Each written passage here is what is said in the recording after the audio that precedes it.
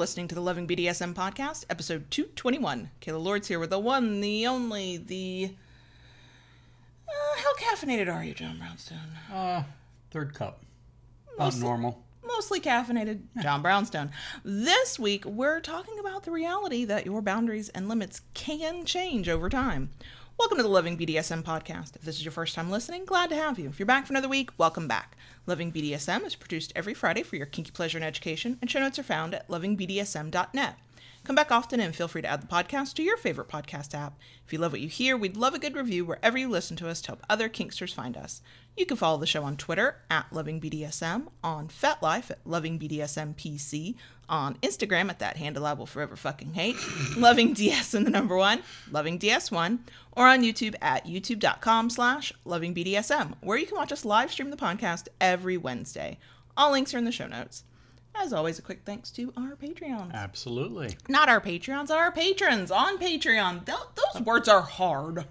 Those words are hard, but we thank you for supporting the work we do. Okay, I'm counting on you for the words, you know. Oh, no. Word lady can't word. Word lady can't word. No. Words are gone. Anyway, we're like fucking up this thank you left and right. Thank you, Proud Crickets. Thank you, Kinky Patrons. If you would like to be a kinky patron with us and help us do more of this and get behind the scenes stuff and extra content, blah-de-blah, we're at patreon.com/KaylaLords, or the link is in the show notes. Okay, so we are talking about changing limits and boundaries today. But before we do that, of course I have announcements, because of course I do, because that's what I do. First of all, if you listened to last week's show, we mentioned some links where you can get more information on the Black Lives Matter movement and to donate if you are in a financial position to do that. Those links are still in the description box on YouTube or in the show notes page. If you could not get to them last week, you're like, crap, I gotta wait till I get paid. Haha, don't worry. We got you. A lot of the conversation online has quieted down, but the issues are not... They're not done. We're not going to forget it. We're not going to pretend like it does not exist. Right. So we will keep those links going. We will periodically try to remind folks that their information is out there if you want to know more. So just as a reminder from last week. Next, we have a sponsor. Yes, we do. Elegantly Owned on Etsy. All one word, Elegantly Owned. Link in show notes, link in description box. If you go to Etsy, search Elegantly Owned, all one word. I happen to be wearing one of the products. If you're in the live stream today, what is time even? If you are in the live stream chat, say hi to Tayshu, because Tayshu owns this business. And it's a bit timey-wimey. I am wearing, and did I forget the piece of paper again to talk about what this thing is made of? Of course I did, but it is beautiful. So, Elegantly Owned is a shop where you can buy collars and bracelets and anklets and locks, and it's gorgeous, and you can place custom orders for the color that you want, for the size that you want. If you see one thing on a listing and you're like, ooh, but I like that, but I'd like it in another color, then you reach out and you request that, and you go from there. You can also save some money if you would like to shop. Use the code LovingBDSM15, all one word, on your order now until August 1st, and you will save 15%. And the one I'm wearing today is the Catwalk Weave Day Collar. It's violet. The beads are check glass. This one was custom length made for me because I don't like anything too close to my neck. It's 21 inch. For podcast listeners, we will take a picture, put it on Instagram so that you can see it. But yeah, beautiful. I'm testing this out to see how I feel about it, because we will be talking about this later in a review. But the stuff on Tayshu's Etsy page is freaking gorgeous. So, Elegantly Owned, all one word. If you're on Etsy and searching, or use the appropriate links, coupon code's LovingBDSM15 to save 15%. There you go. Woo! Okay. So, and a big thanks to Elegantly Owned for sponsoring us this week. We love it. So, we have absolutely talked about boundaries and limits. We did an entire episode 62, way the hell back in the archive. Almost 200 episodes ago. Yeah. So, a long time ago. We will link to that in the show notes page for podcast listeners. That one is a podcast only for anybody who loves us on YouTube. We don't have the one as a YouTube video. This is not new information. To say that we have boundaries and limits is not new. If you happen to come across somebody who is trying to tell you that you don't get to have boundaries or limits because you're a submissive, throw them in the trash. Just kick them into the sun. They need to go. Yeah. That's like the most dangerous, one of the most dangerous things you can hear in a new kinky fuckery situation or DS relationship. Of course we have boundaries and limits. There are things we don't want to do. There are things we can't do. There are things that could hurt us. There are things we're just not into. We don't have to justify why something is a boundary or a limit. Yes.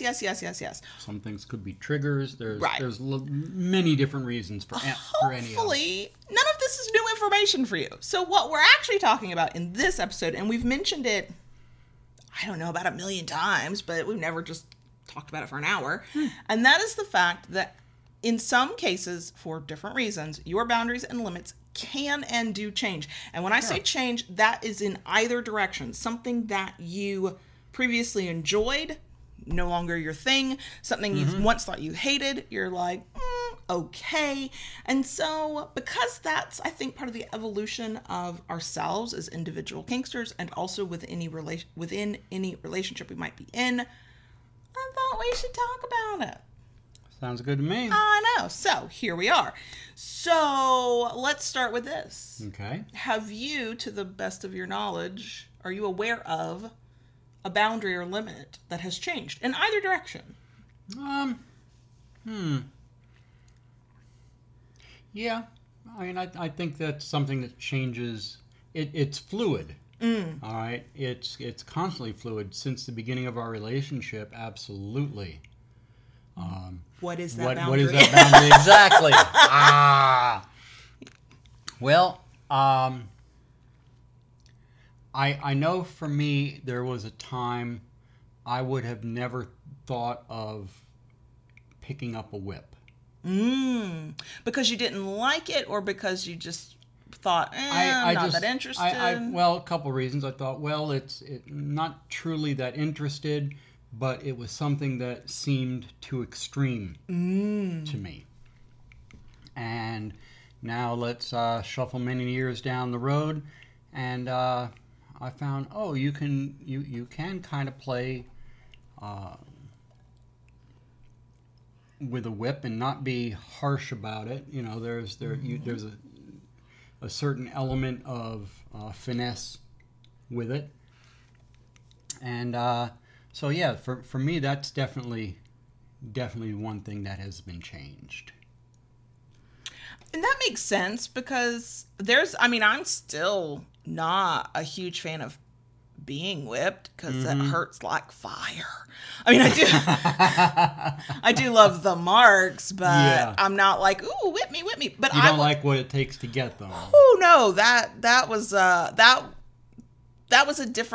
not the masochistic impact play kind of experience. That was the, will I endure this as your submissive? The answer was yes. Also, I got something out of it, so it worked. But I can understand that, because there was a time I thought whips were just a little too extreme. Quite frankly, the moment I kind of went, maybe it's not so bad, was when we went to a couple of workshops. Right. And you had somebody with knowledge who could explain, okay, you hear that loud crack, that is noise, that's really for show. You know, here's how you can, and then I can't think of the name of the person who ran one of the workshops that we went to, but he showed how you can just like flick it, and you can do it this real soft, gentle move, and I went, oh, like a flocker? That was and I Dex. had a different understanding of it. That was Dex. Right. So that is one of the examples of how a boundary or limit or a thing you thought you weren't that into changes over time, is because you learn about it and you talk to somebody or listen to somebody who's got experience in it, and they maybe negate some stereotype you thought, something some misconception you had about that activity, and you decide, maybe I'll give it a try. Now, clearly that thing was probably not a hard limit if all it took was a conversation and you went, Huh. oh, I might give that a go at some point. Right. I do think that most like truly hard limits very rarely shift or change by much. I know that it can happen. I've had conversations, but I don't think it's happening all the time. Like, I'm not into blood. I'm not going to be into blood.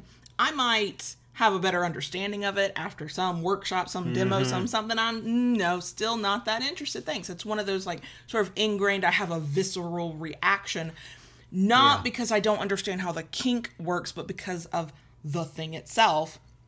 There's other types of play that also involve body fluids, and I'm just going to go, oh, it's not going to happen. I have gone through the same experience with things that I went, that's in my no list. I'm not interested. No, that's a boundary. Don't cross that boundary. And again, it was not something that was like a hard, like, actually, I would not have called bondage a hard limit, like a hard no. I just had no interest in it. I just was like, the rope is pretty. The pictures are pretty, but I just don't care. I just don't care.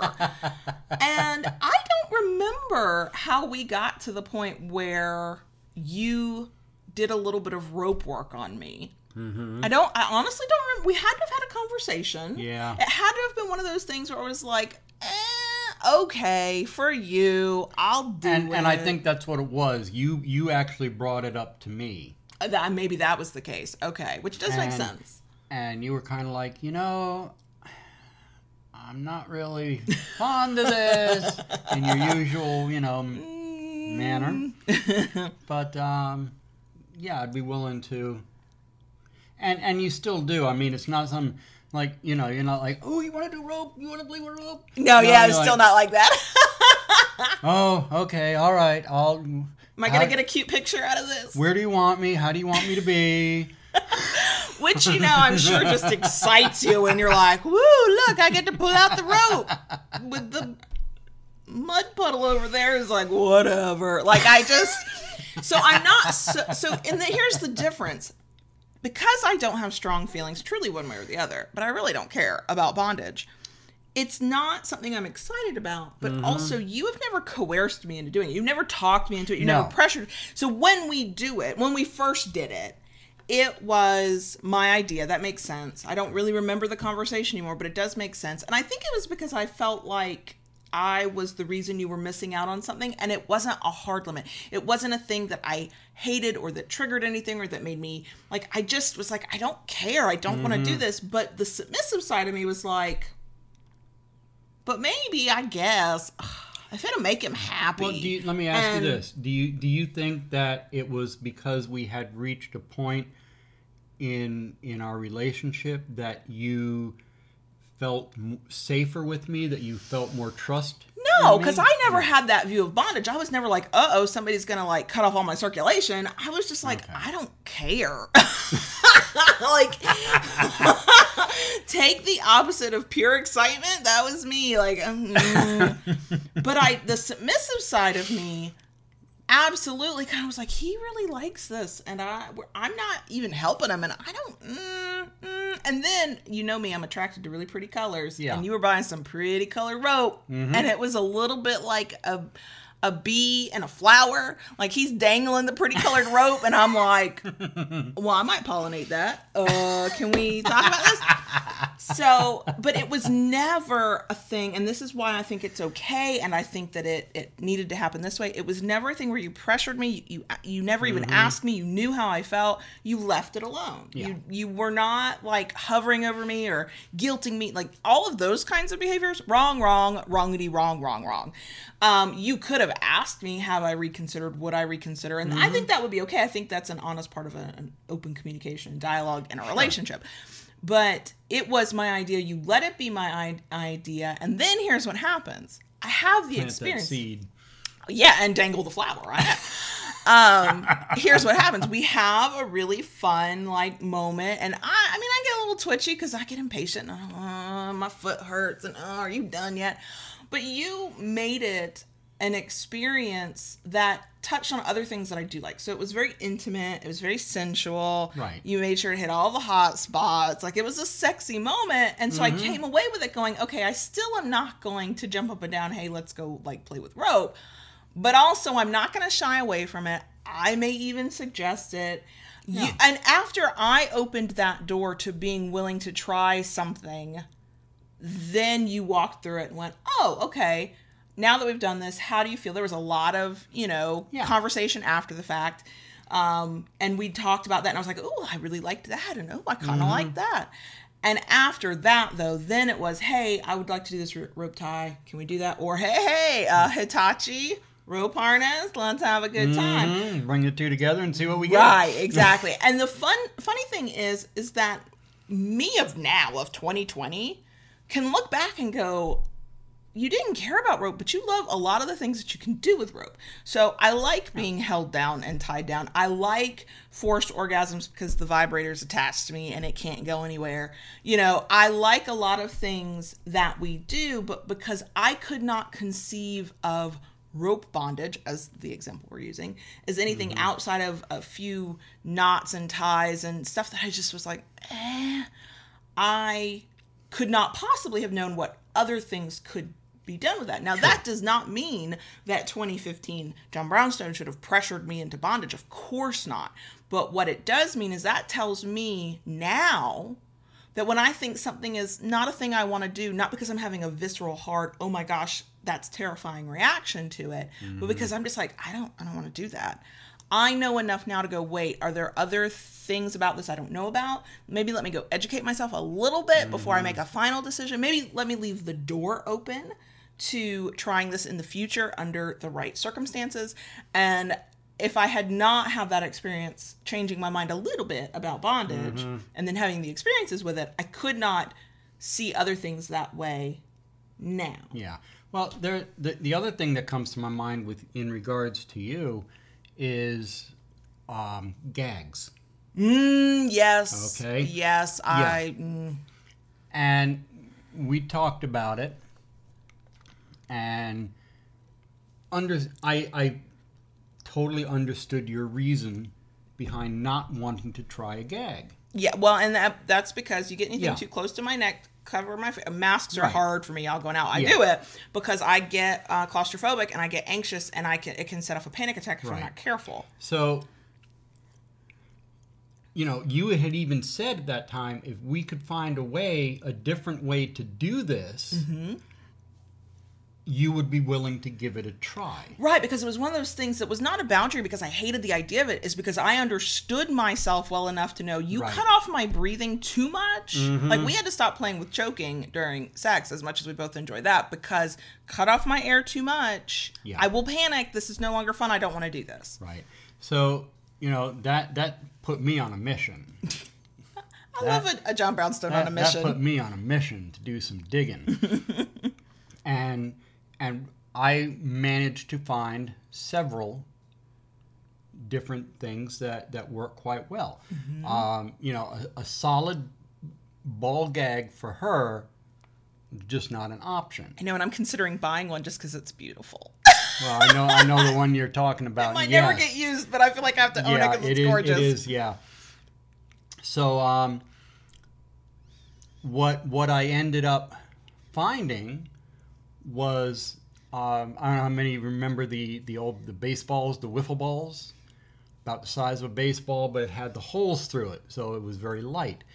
And it was a ball gag like that. It had holes. So she had the feel of something in her mouth, but air could pass through. Oh, yeah. If I took a deep inhale, I felt cold air, and my whole brain could just relax at that point. And then the other one, which really tripped your trigger when we tried it. In a good way. In a very good way, yes. Was the bit gag. I love me a bit gag. Yeah. Because, again, my mouth is still open. I can feel the rush of air, but I definitely can't speak, and all I can do is make, just really garbled noises, and there's a lot of drool, and that is very sexy to me. That's very sexy to me. But again, that was I don't think I can do this because of this reason. Not because I hate it, not because I'm scared, not because of other things that, happen, but because I know myself, and we communicated those things, and I said, here's why, here's what will happen. And then because I wasn't saying no to it because I just hated the whole idea of it, then we could look for other options. So in that way, I'll never say a ball gag is a hard limit now. I'm just going to be very specific, the word I wanted. I don't know. Words are hard today, y'all. I'm going to be very conscientious about the kind that we use, because I know who I am and how I react to things, and we're going to play within that. That's a limit that's not going to change. Right. So we're going to play inside that limit. What's another one I'm thinking of? I can't think of any specific limits I've had that have changed in that way. There's other kinds of limits that change in other ways. And I'll bet if we ever could go back to an old yes, no, maybe checklist, I could probably find some things I said no to that I'm like, heck yeah. So boundaries and limits change for all kinds of reasons. Some of it, like we've mentioned, is when you learn more about a thing. You had a preconception in your head of what this thing is, and then you go, oh wait, actually no, it doesn't have to be like that. It can be like that, but it can also be like this. I am at a point now that if I hear of a kink and my mind immediately goes only to a stereotype that maybe I've seen in porn, or that I've, back in the day when you could see BDSM porn on Tumblr, I might have seen there, and that's all I can imagine, I know that I don't know enough about it to even make an informed decision. Then there are the boundaries that you go, oh God, get that away from me, right? Like blood and urine and other body fluids, right? And there are some, I don't even know if they'd be called kinks, but there are some kinks that involve body fluids that I like, it feels like everybody I know loves, and I'm over here going, oh, I can't do that. And it's that visceral reaction. There's a very good chance that visceral reaction probably will never change. And then there are the limits you have based on any number of things: bad relationships, bad tapes, your own issues that you're dealing with, your fears. I'm not saying everybody with a hard limit based on any of that all those limits always change all the time. It just doesn't work that way. Right. But in my experience, what I have found is that in some cases, some of those boundaries and limits can soften because you are in a different relationship with a different person, and they earn your trust, and they go at your pace. And those, I think, are the boundaries that tend to change the most. And they're sometimes the most gradual, because it could be years before you're like, that thing I said I would never do 10 years ago, I might be willing to try it under these very certain specific circumstances. And I think that is another thing to understand about boundaries and limits changing. Sometimes it's very fast. One day you're like, nope. The next day you're like, yeah, I'll try that. And then sometimes it's literal years. Could we go back to choking? Choking is not a limit because I don't like it. Choking is a limit because it makes me have panic attacks, which actually makes me very sad because it was very hot when we could do it. Well, if I could get past or move through or find some way to not have that very visceral reaction and have a panic attack, could we gradually get back to that? Maybe. Because whatever it is that's causing me to panic, if there's something I can work through, and I don't know that there is, I'm not saying that there always is something you can work through. If you're having reactions like that, and that's why something becomes a limit, a hard limit or a boundary, I'm not saying you can always fix it, but if I thought I could fix it, hell yeah, I would happily gradually get back to some version of that, because that was actually something we loved. So that's another example that sometimes you have a thing you love that you have to stop doing. But see, what's going on. And sometimes that changes the opposite way, and there's various reasons for that. But now one of the things we found to replace the choking is face slapping. Yes, which that hits. No pun intended. That hits lots of kinks for me. That hits the spot, right? It does. Yeah, and I would say that's another thing. If you have to take something off the table because there's some limitation, physical, mental, emotional, you just can't do it anymore. I think that is a good way to look at it. What can you replace it with that gives you something similar? Maybe it's a similar sensation. Maybe it's a similar feeling. Choking was scary in a really cool way, and it was absolute lack of control. I'm like, I did not even control my airway anymore. Now, you were always very careful with it. You never got real extreme. No. Breath play is a form of edge play because, yes, people have died from breath play, y'all. But face slapping gives me a shock in a different way. Mm-hmm. And it's not a 1-for-1 swap, but it definitely is a good it was a nice replacement. So, hold on, let me check my notes. Okay. So, we've talked about how they can change. We've talked about when they can change. We've talked about why they might change. So they're changing. What do you do about it? Well, let me go back to rule number 1 of all BDSM things. You're going to need to talk about it. If you're in a relationship, you absolutely need to be talking to your partner about that. And that may be going to them and having to say, you know that thing we've been doing? I'm not going to be able to do that thing anymore. And depending on the nature of your relationship, that's up to you if you go into detail as to why. We are a long-term couple that lives together and is now married. Of course I was going to tell them, we cannot do that anymore. I am panicking. I don't want another panic attack. I can't handle that. But if we were a one-off play partner, we were really casual and we didn't have that kind of bond, I'd have just been like, I'm not doing that anymore. And that would be valid. Yeah. So you get to have your own boundaries and limits and communicating that too. I do think that the depth of your relationship, the longevity of it, the nature of it may determine how much you share. And I do think that if you feel comfortable enough with a partner that they've earned that trust, that by sharing your why with them, one, they'll have a better understanding of who you are and how you think and how you feel. And two, the two of you together may find an alternative. You may find another thing to do that doesn't interfere with these boundaries or limits, but you have to talk about it. And I say that even when for the person who's like, but I'm going to disappoint my partner when I tell them I don't want to do this thing anymore. You're right. They're going to be disappointed, but they are grown ass adults and they're going to need to figure out how to get over it. Right. Now, it's better to know and understand what is going on. Okay, would it be? It was disappointing to me when you couldn't kneel anymore. Yeah, that was disappointing for both of us. It was disappointing, but I also understood, the reasons why you couldn't. Right. There are physical reasons why you cannot. So, we came up with a solution to something that you can do that takes its place and is just as much, if not more, fun at this point. Right, exactly. Yeah. We found a way that was an improvement. Yeah. And funny enough, talking about crawling or kneeling, if you listen to the podcast, our latest mini episode was about that, was alternatives to that. Right. But when you start, exploring new boundaries, one of the things that I think is really important is educating yourself. Because you don't want to get into something and not know what you're dealing with.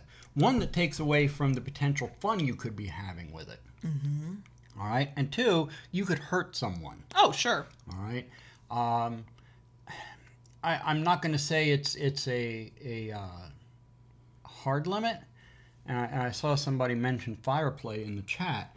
Now, I don't know as I would ever want to do fire play. I'm not interested in fire play. I find it fascinating to watch. I find it very fascinating to watch. Was at a club one night and they were doing several fireplace scenes, and it was fascinating. It's gorgeous. It was. There was a beauty to it. The way they handled themselves with everything. It really was something amazing to watch. But that's why even when we decided to try wax play, because our living situation had changed and we couldn't make a lot of noise anymore. Right. Didn't just run out to the store and buy candles. We sat down. I asked people questions. I researched. I looked at this, looked at that, and made sure knew what I was doing. Right. What we both were getting into before I just started pouring wax on somebody. I appreciate that about you. And that is one thing to think about. You're talking to your partner like, okay, I don't want to do this anymore. Let's find an alternative. Okay, finding that alternative, if it's not something you're already familiar with, is no different than discovering any other new kink. You have to go through the education process. And you also have to try to see beyond the stereotype of it. So that's another thing, though, that I think that people can sometimes get confused about. I can find fire play fascinating to watch and beautiful, and know that I'm not interested in it, partly because I know myself, and that I can already feel my anxiety going, that's fire, things burn to the ground, and it's at that point it's not worth it to me, because I don't have a driving curiosity for it. If you are super, super curious about it, even though you might be a little scared of it, then go learn about it, and then you can make a more informed decision. The other thing that I was thinking about in terms of, now, of course, I'm thinking of the submissive perspective. Let me stop real quick and remind everybody that dominants get to have boundaries and limits too. And there are things that they don't always want to do too, okay? To my submissive and bottom friends, your dominant is not a receptacle for whatever kink thing you would really like to do. Like, they get to say, no, I don't want to do that. That's not my thing. So just remember that. And which means that your boundaries and limits will change too. I mean, for me, right off the top of my head, I will tell you point blank, do not ever ask me to engage in needle play. Ain't happening. I know. I struggled to get you to donate blood. I know. And you get cookies after that. I know. Cookies and orange juice. I have my own visceral Sure. I mean, that's the nature. fear of needles. And for me to think of putting a needle into somebody, I couldn't even do it. Right. No. So let's just stop there. But what I'm thinking of is from a submissive perspective. And I've used this word before of endure, that I have endured things that I don't love because it hit another part of my kinky self. And I want to sort of make this point very clear. So the reason, as a submissive, if you are like, I don't want to do that anymore, this is not a thing I enjoy, I don't want it to be part of our play, I don't want it to be an option anymore. You do not have to endure things that you hate, and you should not endure things that you hate just because you're submissive. The longer you go without telling your partner, and they don't know, and they're basing, the choice of what to do on the fact that you have not said anything, means that you're not going to be happy. Resentment's going to build. Now, I would like to think that dominants and tops out there might notice that their submissive is no longer like really enthusiastic about it, and that maybe they would stop and like check in, ask a question, make it easier for you to say something. Perfect world scenario, yes, that's what would happen. It doesn't always work that way because people are people and sometimes they're oblivious. So it is our responsibility as a submissive to speak up on our own behalf to make it clear that we want to do something or we don't. But when I talk about enduring something like the whip, I endure it. That is a conscientious choice I'm making because it's hitting another one of my kinks. It's making me feel really submissive to let the whip come at me for as long as I can handle it, even though it's not something I might normally gravitate to. Or I'm seeing how far I can let my masochist side endure a pain I don't love, or it's a personal challenge, like, can I do this? But it is a conscientious decision I've made, that I've consented to, that nobody has coerced me into making. John Brownstone's not guilting me into doing it because he really wants to, and he knows that my submissive side can override all kinds of judgment. No. I choose to test my endurance for things that maybe aren't things I love, to see what will happen, to have that like small mushy feeling of, oh, I'm so submissive, I'll do whatever my daddy wants. Like, that's what I'm going after, and I recognize that, and I'm aware of it, and I'm having those internal conversations with myself about what I'm doing. And so if you ever hear me talk about, I wanted to see if I can endure, it was more of an endurance thing, that's what I mean by that. If it's something I hate, he's gonna know I hate it. Like, I'm not gonna shy away and pretend to continue liking something, or that I started liking something, and never say, like, I'm not gonna do it anymore. Because the whole point of what we do here is that both sides of the slash need to be getting some level of fulfillment out of this, and some level of pleasure and enjoyment and happiness, and whatever you're looking for from your kink experience. we both deserve to get that. So that means that I'm not going to just suck it up and do shit I hate because I think that that's just what submission is, because it's not what submission is at all. We both have our desires and our wants and our needs and our boundaries and limits, even as those things change. Now, that does not mean coming to the person that you really care about and saying, you know, that thing we've been doing for like 5 years that you really love, I can't do that anymore. That's not an easy conversation to have. It's not. But it is a necessary conversation to have. Yeah. And I think that part of that is, it goes back to any communication skills you might have picked up along the way. You've got to be willing to listen to one another. You've got to be willing to give each other time and space to think these things through on their own, because you've just presented them with information. Well, they've got to go process that. And some people don't process quickly. Some people don't process in the middle of the conversation. They need time to think about it and figure out how they feel. Not that that means that they shouldn't respect your wishes, but that they need to like go deal with themselves for a minute and think about it. And then checking in and working together to maybe find alternative solutions if that's an option. Like it should, depending on the level of communication you have with your partner and the ease of which you communicate, I don't think it should wait for some big heavy moment where you're like, you know, we do a quarterly check-in. Like, if you're hating something, if something has become a thing you don't want to do anymore, you should not be enduring it for the next 3 months till your quarterly meeting. That's something that needs to be brought up. That's part of the ongoing communication of being in some kind of power exchange relationship with each other. Well, and that's what they mean, you know, when they say, when they talk about consent being ongoing. Okay, you know, it's not something that is set to a specific time frame. Okay, when you get into something like that, it's something that should be, you know, open for discussion at any point. Right, exactly. And it needs to be, because this is about how the two of you or more are interacting within your dynamic. And we talk a lot, when we talk about boundaries and limits, we talk a lot, whether they change or you have them or whatever, we talk about kinky acts.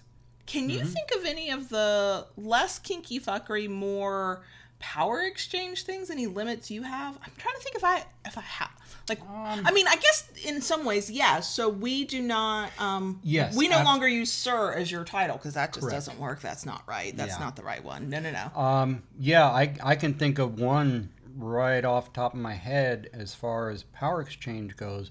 And this is something that I don't believe in. This is a hard limit for me, too, that will not change. Degradation.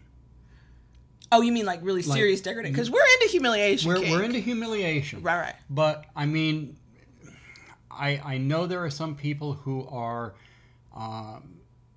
into the humiliation of being put down. Like insults and stuff like that. Insults and different things like that.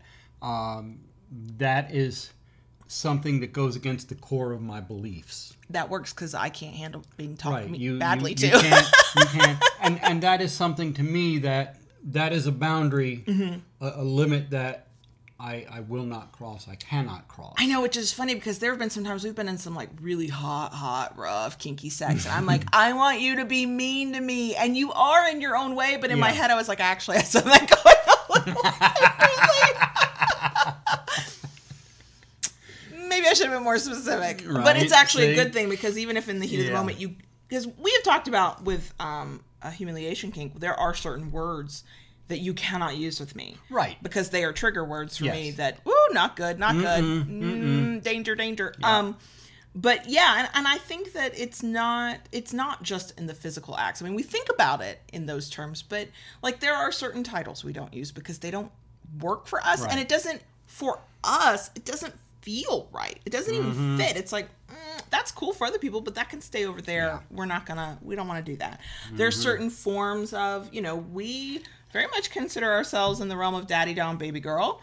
But there are certain elements of that kind of dynamic we do not and will not, are not interested in engaging in. And that for us is a limit. It's not even on the table. We don't want to do that.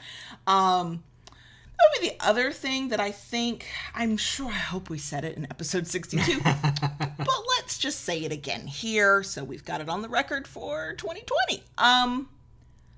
Just because one person or one relationship is like, I'm totally not into that thing, it's a limit, I don't want to do it, and it's like your jam, it's like the thing that you live and breathe for. Somebody else not liking it does not negate the fact that it's right for you. Just like you loving that thing does not negate that it might be a hard limit for somebody else. I see so many conversations in the kink world where people get really offended that somebody else, first of all, people have this really bad habit I've noticed online of naming some kink thing that they don't like and basically going, oh, that's the grossest thing ever. And then of course the people who are like, it's not the grossest thing ever, I'm into it, you've just negated my whole experience. And it's like, that's why speaking in absolutes never is a good thing. You know what? That's why, if you've noticed, even with the boys, a lot of times, I will get frustrated with them when we sit down to eat dinner. And first words out of their mouth is, oh, that's disgusting. That's horrible. It's the worst thing ever. Worst thing ever. No, you don't say that. It is not. Nothing about that is disgusting. You don't like it. Right. Your personal opinion, your personal view on it, and that's valid. And I will respect the fact that you don't like that thing. You don't want that thing. That does not invalidate the fact that I do want that thing. And I think all of us as kinksters are truly aware of this because we already know there's an entire popular part of the world that looks on what we do just as kinksters and goes, ew, right? And it's kink shamey and it's unnecessary. I think that it's easy for that to happen online. Twitter just comes to mind because it's where I spend most of my time. And because you only get a couple hundred characters to make your point. And not everybody wants to thread their tweets. And I get that. And so there's no room for nuance. There's almost no room for somebody to go, this does not work for me. It's fine if it works for you. And that I think is another thing to remember as we go through. I have genuinely seen some people in one breath, internet breath, so from one day to the next, take that how you will, get very upset that somebody made them feel bad for the thing that they were into, and then in the next breath totally kink shame somebody who didn't like a thing that they were in. And I think we're all susceptible to those kinds of blind spots. And I try to be very conscientious when I tell you I am not into that thing. I want it to be clear that I am not. That thing's not bad. It's just not my thing. And so when you're talking to each other in a relationship, be mindful of that. Yeah, that's a thing that maybe you really liked, and now your partner's coming to you going, I don't want to do this anymore. Neither of you is bad or wrong for liking or not liking that thing.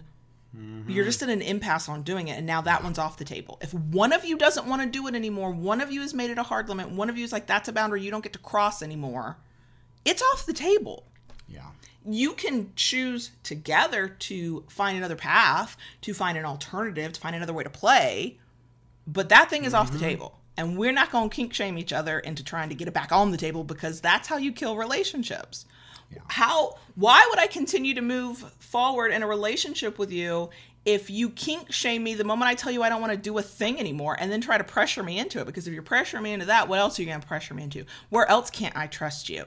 Where else won't you listen to me and hear me and respect how I feel about something? If you go through that, if you tell your partner this, whether you give reasons or not, maybe you've outlined all your reasons and they just don't want to hear you, that's an indication of something.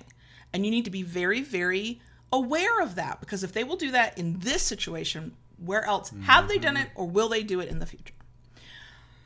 I didn't mean to go on a rant, but there we go. I mean, you got to have at least one a day, or, do you know you're alive if you hadn't had got to have that rant thrown in there. People wonder what's wrong if you don't go on a rant. Now, sometimes we're very fortunate that we know something. There's a clear change. Maybe you go through a situation in your life, and now you realize that there are certain forms of play you just can't do anymore. Maybe there's a physical condition or a chronic condition or an illness or something that's it's very clear. And sometimes it's not. Sometimes it's gradual. Sometimes it's stuff that you said no to years ago and you just hadn't thought about again. And so there was no way to talk about it again or to bring it back up or to even explore it because it just wasn't on your mind.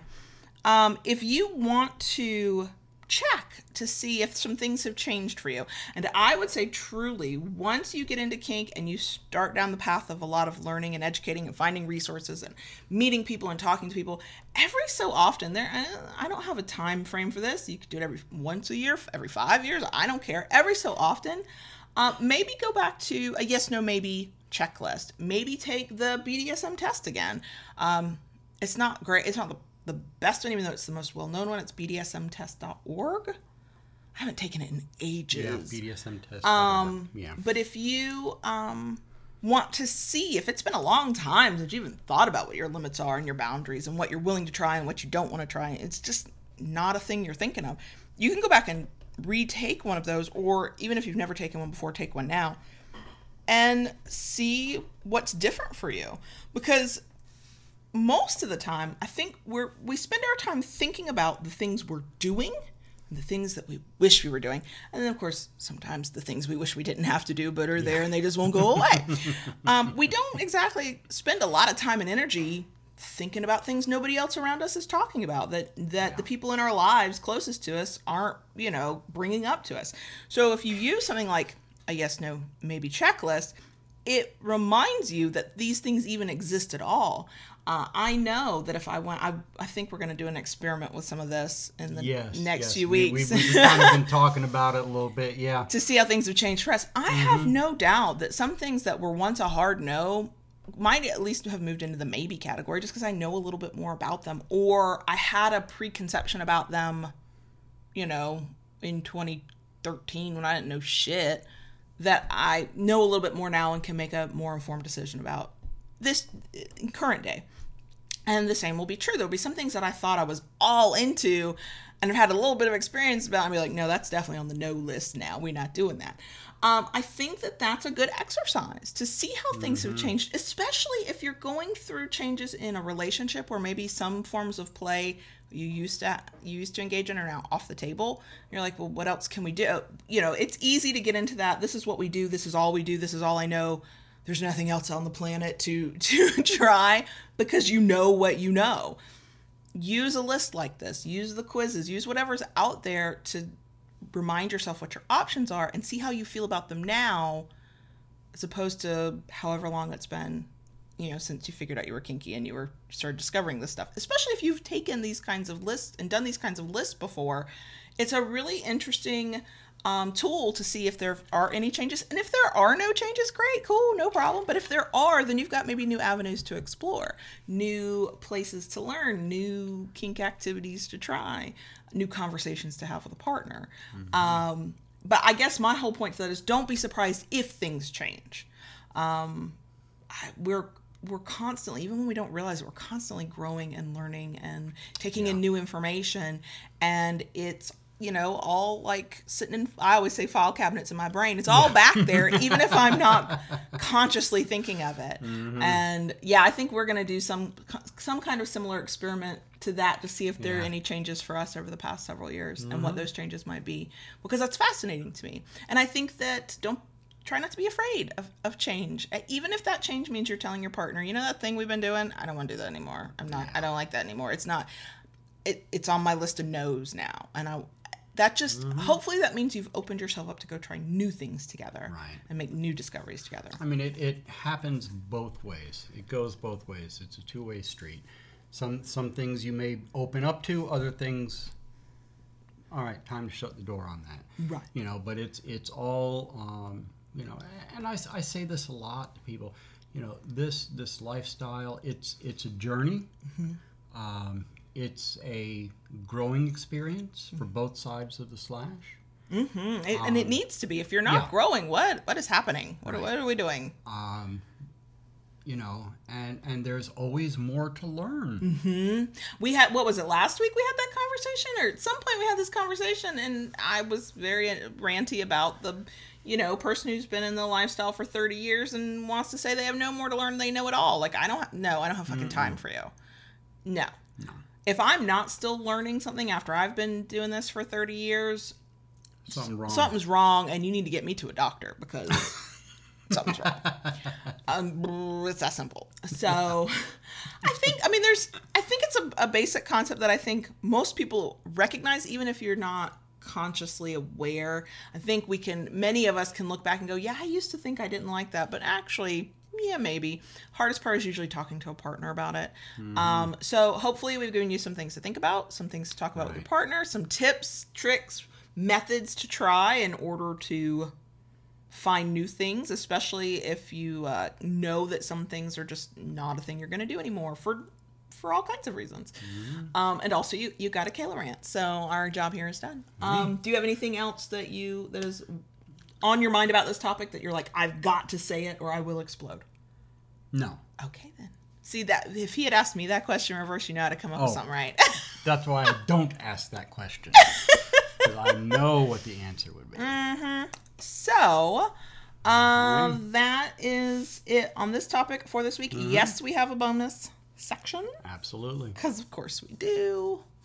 Yeah, that's all that. So are we good? As good as we'll ever be.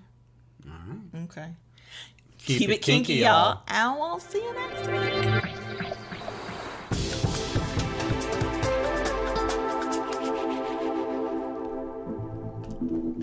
Daddy. Yes, baby girl. Can I talk to the crickets?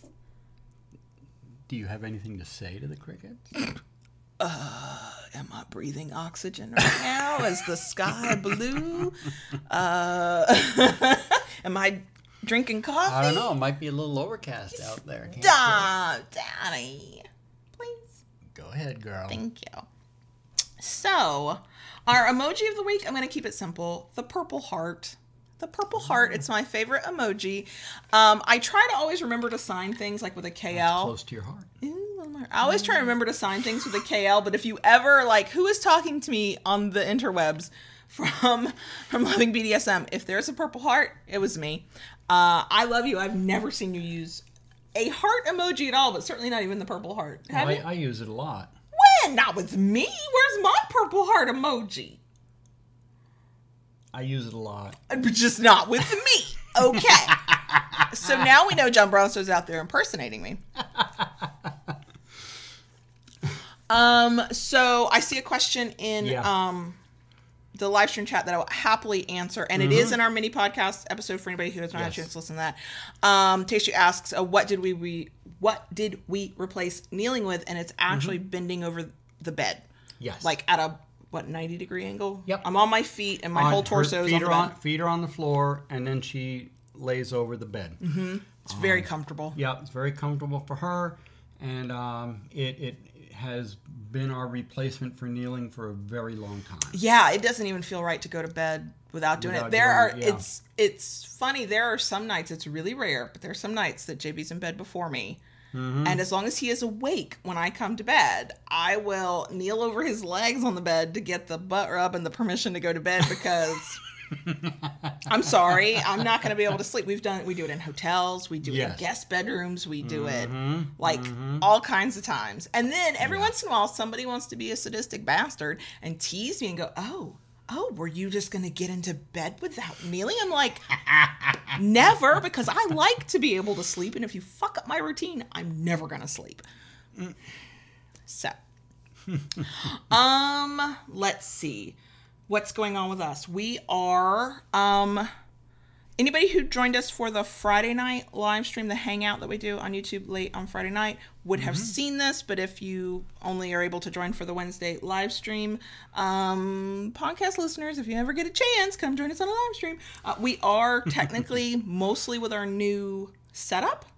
We have a table. We have 2 new chairs. Yes. It's not plugged in or turned in or hooked, but we have a specific streaming computer. That's its only job is to record. It doesn't do anything else. That arrived Monday. And monitor should be here today. That's what the text message said. And I will then need to, I'm hoping to have it fully functional by Friday for the hangout. But I will need to fire it up, create the user account on the machine, see how much updates it's going to need for Windows. I know. And then start getting software installed and all that, drivers and whatnot that we'll need. But yeah, it'll be nice because then at that point I can have the soundboard right here in front of us. So And we're constantly set up. We literally would just sit down. Yeah. I think the only thing we will have to do is maybe put the camera up. Put the camera up and down. And we're But- on track to maybe get a new camera. Yes. So, like, shit's happening. Well, Eva, I don't know. I have no problem with my chair. So, for podcast listeners in the live chat, Eva said, I'm feeling that the chairs are not going to last long. So, for podcast listeners, this will be a repeat for some folks, but I'm going to tell the story of these chairs. So, these chairs are just real basic little plastic office chairs. Workstation chairs. Workstation chairs, but the way they're made, they have holes up and down the back and the butt. Yeah. Like the wiffle balls. Right, like the ball gag. And last Friday, we did the live stream. I was wearing like a real simple pullover dress because I didn't want anything pinching my waist. Mm-hmm. And I let my skirt get hiked up when I sat down, and I am what you might call a fleshy human being. And so the fleshiest bits of me, sank into these holes on this chair, and it was fine for like the first little bit, and we live streamed for 3 hours that night, and towards the last hour, I think it was, I was like, oh, this is starting to get uncomfortable. Mm-hmm. When we finally ended the live stream Friday night, I literally peeled myself out of this chair and realized that I should have just tucked my damn skirt down like my mama would have taught me to have done as a child, but I did not. That's why nobody ever let me wear dresses as a little girl.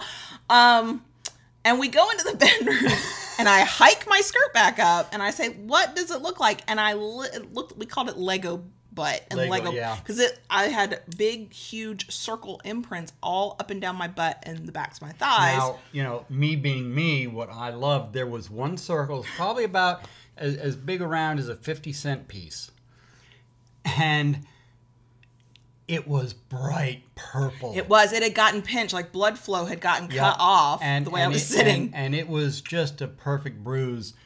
So do I still have that bruise? I've had it for a couple days. It's fading is now. It fading? So it's finally starting to fade. I can't. It's so far back I cannot see it. But me being me, at night when she leaned over the bed, instead of swatting her. Oh God, he just poked it. Poked that spot. Oh my God. Yeah.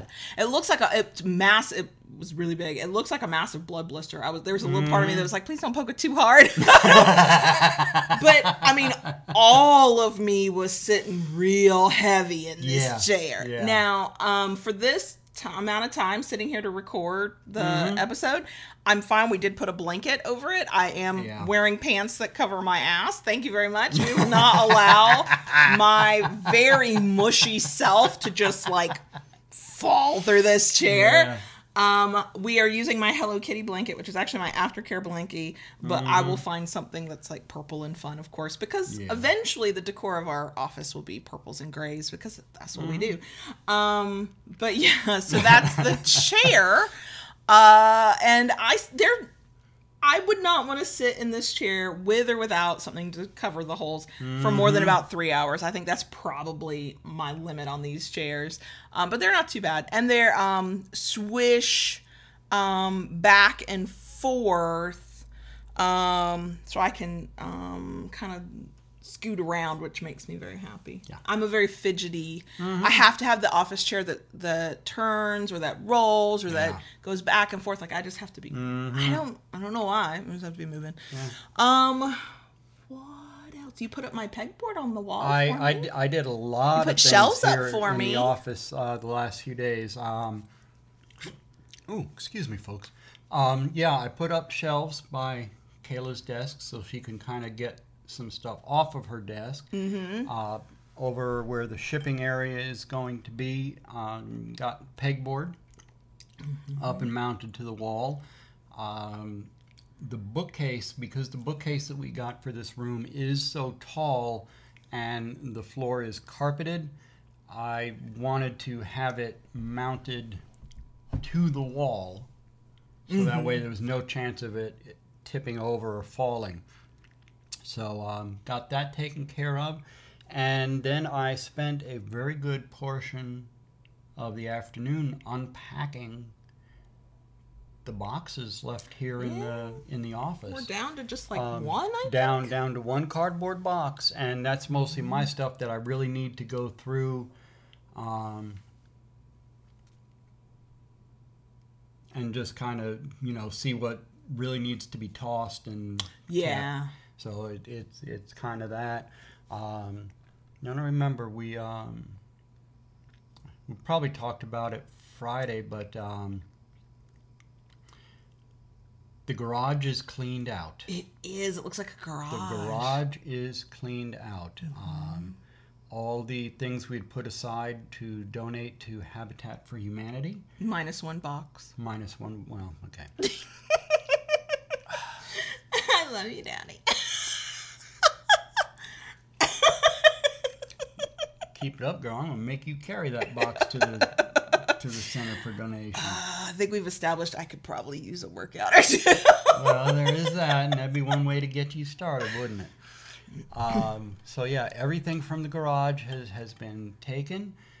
Believe it or not, all the moving boxes and cardboard that has been piling up, I have broken it down. The last of it went out to trash yesterday, and that is now gone. So, yeah. It's a bunch of little stuff now. It's a bunch of teeny tiny little stuff. Thank God. We are pretty much, there's just a couple boxes left in the bedroom. Yeah. I don't know what to do with those. Little odds and ends bedroom stuff. One of them is your lamp. Yeah, I think that's going to come in here, right? Yeah. Yeah. And, the last box now left in the living room are pictures. Yeah, that's probably going to be a whole weekend project just to get stuff up on the walls. It's going to be the pictures, but now that we have everything in place where it's going to live, now we can really start playing around with getting pictures up on the wall. Oh, yeah, for sure. Yeah. For sure. Mm-hmm. In the live stream chat, Jennifer asked why I would get an office chair that I can't sit in for a long period of time. This is just the recording office chair. My office chair for my desk where I sit for like 10 hours a day, quite comfy. Yeah. That was one of those situations we went through the Office Depot or wherever we were, Staples or wherever, and sat in every single chair until I found the one. My butt was like Goldilocks, and I finally sat in one and my butt went, yeah, this is just right. And that one, I probably am in 10 hours a day. Yeah, easily. So no, this is just the recording chair. Yeah. That's, yeah. Which I find humorous because chair doesn't bother me at all. You, my darling Daddy Dom, have a butt that actually, one, can be completely contained within the chair. Two, you actually, you're just not as fleshy as I am. Three, you don't wear a skirt that you can hike up and then put your bare butt on. There's all kind, you are a fundamentally smaller person than I am. And the way you experience things like furniture is way different. Way different. I may just have to sit in here pantless one day and try it and see what. I'm down with that. I'm pretty sure if we let everybody know, whether they were a podcast listener or a YouTube watcher, know that you had no drawers on and you were sitting here recording. I mean, some people might go, your kink's not my kink, but your kink is okay. But other people, I think, would be here for it. They'd be like, what? He's naked from the waist down? We're here for it. I think you would have a different opinion of the little holes, though. I'm saying. I just might. I mean, yeah. I'm thinking you'd have a different opinion. Yeah, these chairs that we picked are small enough that it just fit with everything. But yeah, no. It's only for recording. What else? I don't know. There's this just same old. Is your bike ever going to get fixed? I don't know. I reached out to him the other day, and I never heard back from him. I got a feeling I'm going to have to... Right, because, see, the problem is it's something he fixed that maybe he either did not fix quite correctly or he missed, and he probably doesn't want to have to go back through and deal with somebody's error. Yeah. Because there's a problem with this newly fixed bike that we spent how much on to get it fixed? So I'm just saying he needs to fix it. Yeah. And yes, Eve, I've given that a thought that I might do that for Friday. Wait, you have to tell podcast listeners. I don't even know. Oh, that you can wear your kilt. Wear my kilt for the Friday. See, and then hike up your skirt and see. But you know, you got to wear skimpy panties underneath because your boxers cover everything. That was my panties only like covered like a little bit. Like that's how all that ass cheek got stuck in all those holes. That's how you get Lego butt. Yeah.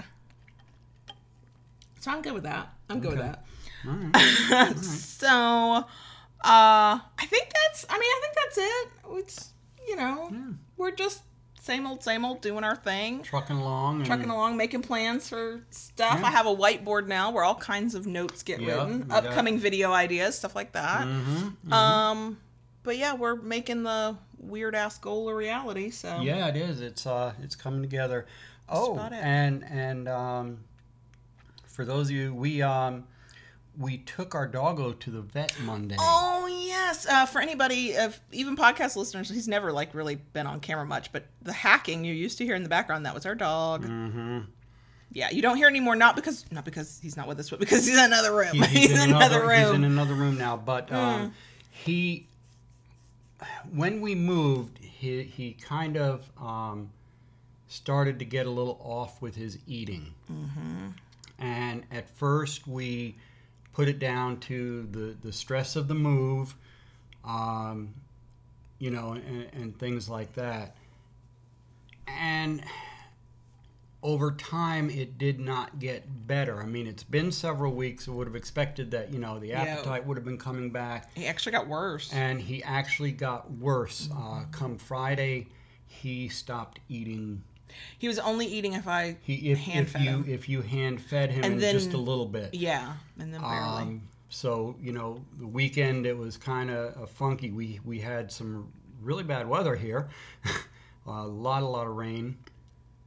And we decided come first thing Monday morning, get a hold of the vet and see what needed to be done.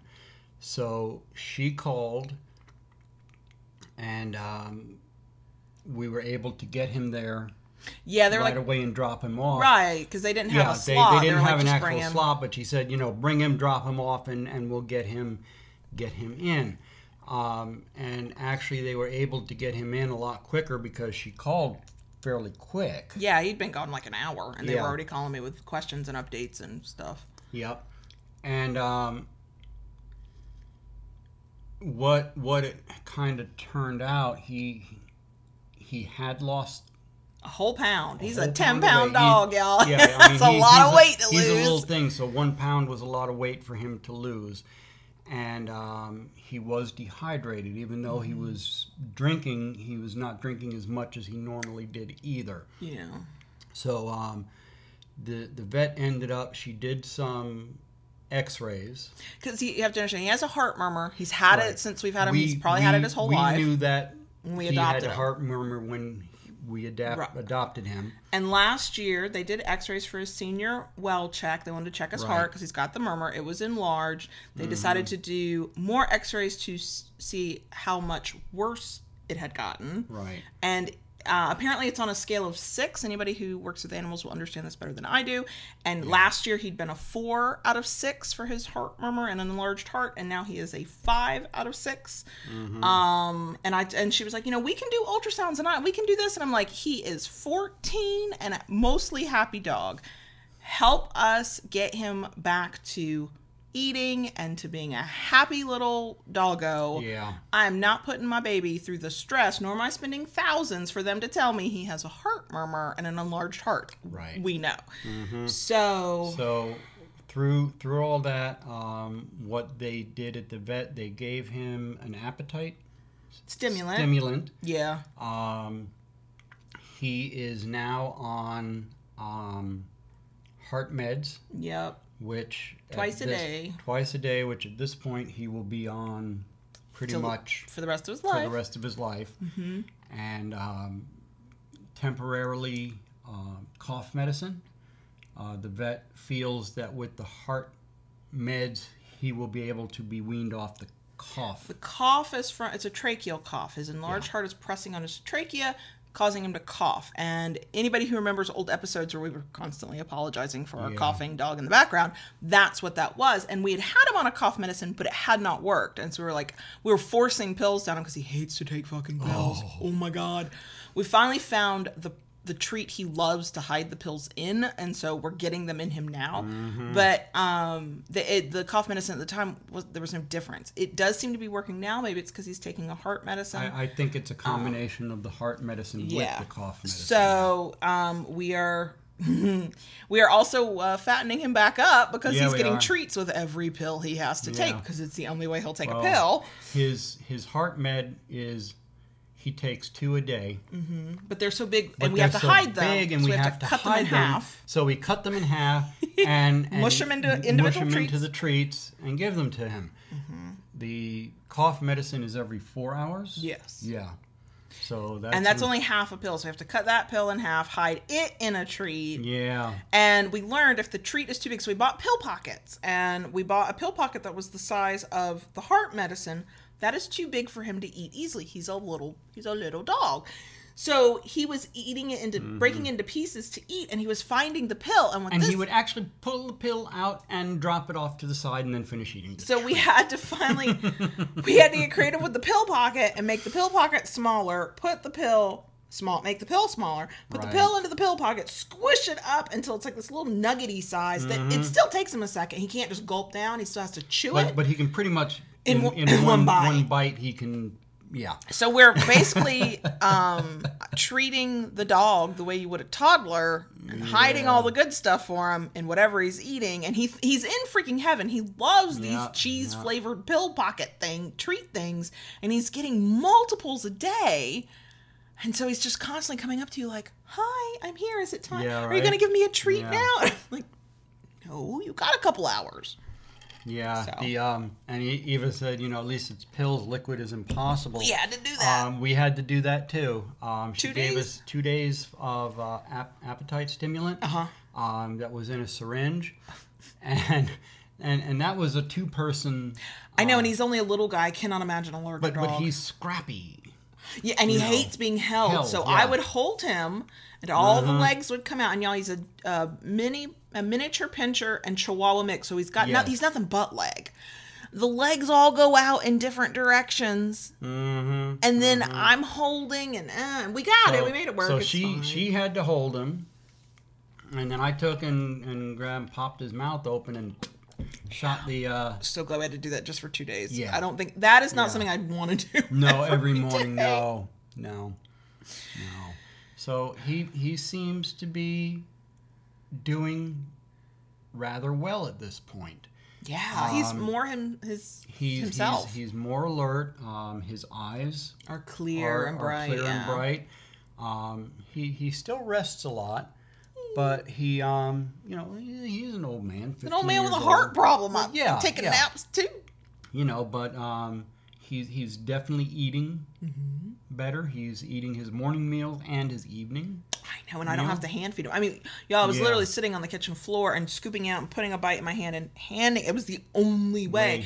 When we were thinking, well, maybe he can't reach the food bowl anymore. Well, no, that was not the issue. Or maybe he just, I don't know. He was just not feeling it. And so, knock on wood, he seems to be doing better. I mean, the vet told us kind of what we already knew. The heart medicine is not going to fix his heart problem. He has congestive heart failure. Yes. That is his diagnosis, which we know. Yeah. So...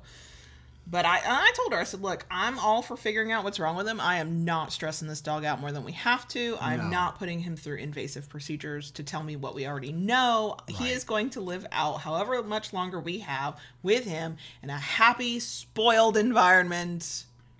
That's just how we're doing this. Eva, he asked if he was chasing the neighbor cat. That seems to be the one thing that he has not really changed much on. No, he'll be tired as fuck, and he's still like, I've got one good sprint. Yeah. We're going after the cat. Yeah. Now, one thing I noticed the other day when I took him out, he kind of psyched the cat out. Sushi's not on her game then. No, she needs to step it up. She's not. So, we go out, I take him out, and Sushi was in the backyard. And she was hesitant at first, and she was just kind of watching us, kind of looking to see what he would do. And it was funny as hell because he was posturing. He kind of puffed himself up and all 9.5 pounds. All 9.5 pounds of him, puffed himself up and stuck the chest out. And then he leaped up in the air and lunged like he was going to start chasing her. And she was like, "Oh, this is it." And she took off like a bat out of hell. And he was like, "Yep, okay." Yeah. She's gone. It's like I achieved the same objective without less... expending a lot of energy. Exactly. Yeah. Okay. But now, I mean, that was the first time I watched him dash across the yard at this sweet, sweet neighbor cat. I was like, who the fuck are you? Because the Saki I know is usually just napping. Like, what is happening here? Right.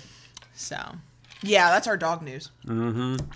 Sushi's pretty cool. The other day I was out in the shop. She's a shop cat now. Yeah, she's my shop cat.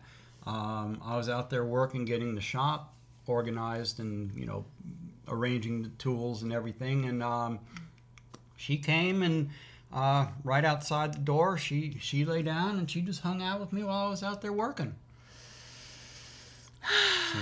And I think we were getting close to thinking about getting our own cat, and then Saki got sick, and we're like, okay, let's get Saki better, yeah. And then we're not gonna worry about that right now. No. But now I'm like, but I want a cat who will probably ignore the fuck out of me, but it's okay. I'm ready for a cat. I'm not ready for litter boxes though. Yeah. I mean, I'm really not ready for that. Just saying. Anyway, we could ramble forever, as we clearly are doing. If you enjoy these rambles, Friday night on YouTube live stream it's a 3 to 4 hour. It's a 3 to 4 hour ramble. And it's a lot like this, except we talk about other things. But yeah, so yeah, that's us. That's what's going on with us. Yeah. That's all I got. I'm word lady can't word today. I'm struggling, and I need more coffee. Well, that is always true. There you go. See? That is always true. So, yeah, I guess we'll go. Taishu, that is correct. Yep, dogs have masters, cats have staff. I know, and I want to be staff for a cat who will pretend to love me only sometimes. I want this mythical cuddly cat that I keep seeing on the internet, because I've never had a cuddly cat. But I wanted a cuddly dog, and that did not happen. Did not happen. But Saki does know who his mom is. Yes, he does. He also knows a doubt that I am a total sap. You say he's my dog. Yes, when he annoys me, he's totally your dog. But you are the one that he always looks at first. Mm-hmm. He knows what's up. He knows what's up. Yeah. Okay, y'all, we are going to go. Anyway. We will talk to you soon. Yeah. Later, another time, something like that. At the very least, Friday night. Yeah, if you can make it. And I saw Queen Freya said it's 2:30 in the morning. They are, and that's sorry. I know. Yeah, sorry. Okay, we're gonna go. We could keep talking. Yes, we can. We gotta stop at some point. Thanks for joining us. Yep. Thanks for listening. Happy to have you here with us. Yep. Bye. Bye.